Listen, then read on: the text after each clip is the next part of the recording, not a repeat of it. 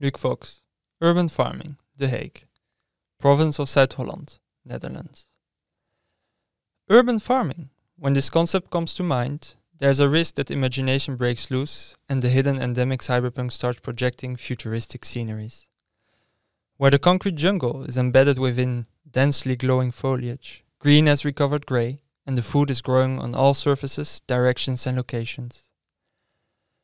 Indoor, outdoor, rooftops, even floating, only flying farms would exhibit the clear limit of what already is vastly courting with Icarus. After all, what is urban farming? Farming in the city? Near around the city? Where is the limit? 20 kilometers? 50 kilometers? 100? Does it mean the same for Tokyo, Mexico Ciudad, Ede, Stalingrad, Bamako, or even The Hague? Do we understand each other when we talk about urban farming? Isn't Holland already considered as a vast, densely populated extension of urbanization, with a few grasslands here and there, before stumbling on a roundabout, glasshouse, soccer field, or highway? Nevertheless, it appears that for the Netherlands, urban farming has its attention curve slowly but steadily seen increasing. But are there already apparent forms of urban farming? And what do they look like? Here we are, The Hague, political capital of the Netherlands.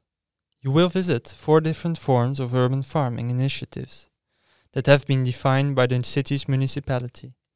You will probably wonder, are these projects really urban farming? At least it would be practical to do so, because it's the whole purpose of this tour. What does urban farming mean? Make your own definition. And what purpose should it fulfill in the future of agriculture? Let's go. The first initiative is situated along the Spinoza Street. Therefore it's called the Spinoza Hof. 2 steps from the city center, this small grasp of green scenery used to be a dumping belt. With a conflictual neighborhood where the temperature would rise even on the coldest days, like with a kettle left on a fire pit, something needed to be done. Therefore came this initiative, a garden based on social cohesion and trying to show a sustainable way of living. It is a place where 22 nationalities come together, share, learn and cherish the moment. But wait, what has this to do with urban agriculture? Okay, there are small plots where some vegetables are grown, some herbs here and there, a few bushes and fruit trees. But does it feed anyone? The answer is no. Of course, if you participate you will eat a few salads, maybe onions coming from a pleasant outdoor labor. But feeding people is not the incentive of the project. Showing how vegetables grow and living in a sustainable way is. Therefore, they recycle their wastewater with a fetal filtering system, basically filtering wastewater with plants, and using it to irrigate the garden. If you remembered, it used to be a dumping belt. Therefore, when the transition came to the garden, the organization Stadion, the owners of the land, implemented a root film, which forced to add a new ground layer of a few meters. I would recommend you to assess the soil type and the quality of each location you'll visit. The story is that the new implemented soil was very fertile, but had no life in it. To resolve that problem, they started to make and implement vermicompost, enabling them to have the soil they have today. Leaving the philosophical piece, we're heading to the Fruit- en Groentemarkt, southern part of the city center. Here we have the new farm, a previous Philips office that has been converted into a food-related startup hub. If you noticed, there's a glasshouse on the rooftop of the building. This was the project of a company called the Urban Farmers, which final incentive was to introduce and display forms of technology to potential customers. What kind of technology, you may ask? Aquaponics, growing plants with hydroponics, coupled with aquaculture. Basically, producing tilapia fish in tanks and using their wastewater as a manure for the plants. Then the plants in return filter the water for the fish, and the cycle starts again. Nevertheless, the company went bankrupt in 2018, and the 6th and 7th floor remain empty. What will happen to the glass house remains quite confidential, but the chance is that it will be related to sustainability and not necessarily around food. Nowadays, there are only 2 small food-related companies left, one growing microgreens and the other one mushrooms on Coffee Drip.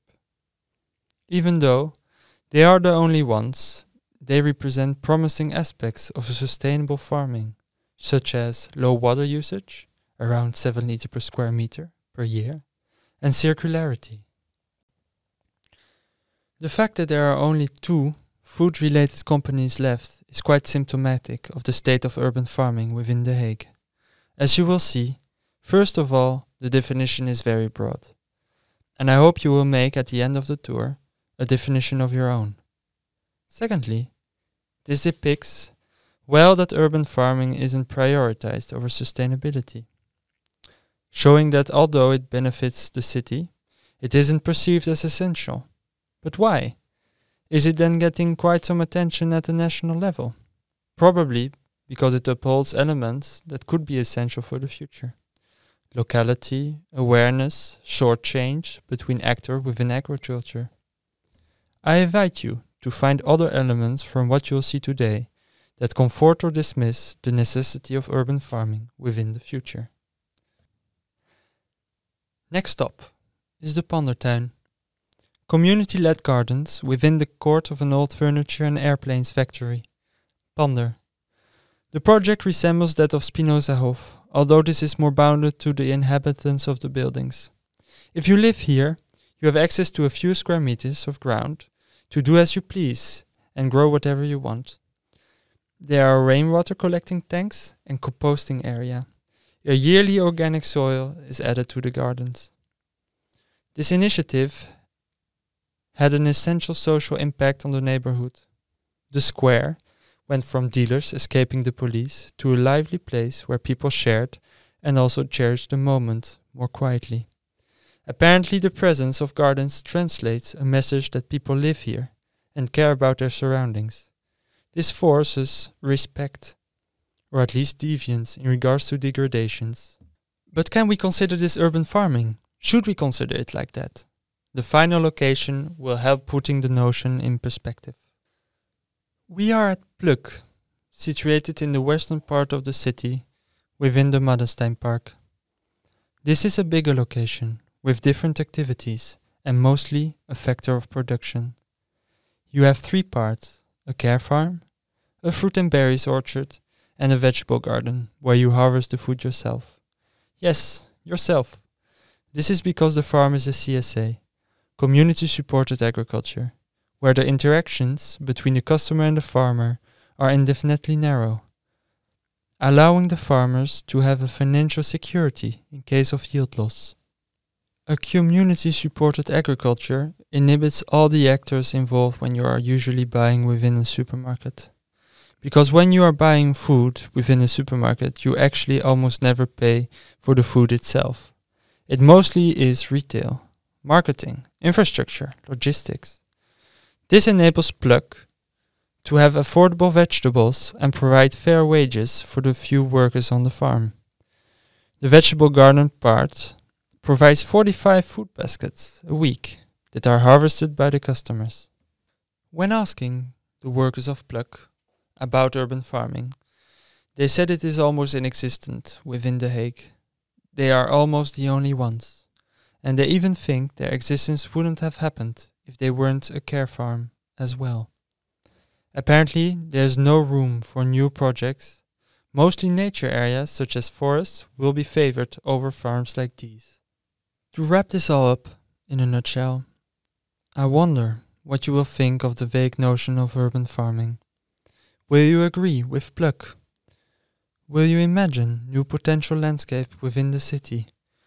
Or is it perfect as it is? At least, I wish you to think about the future before the future will decide for us. Thank you. I hope you enjoy.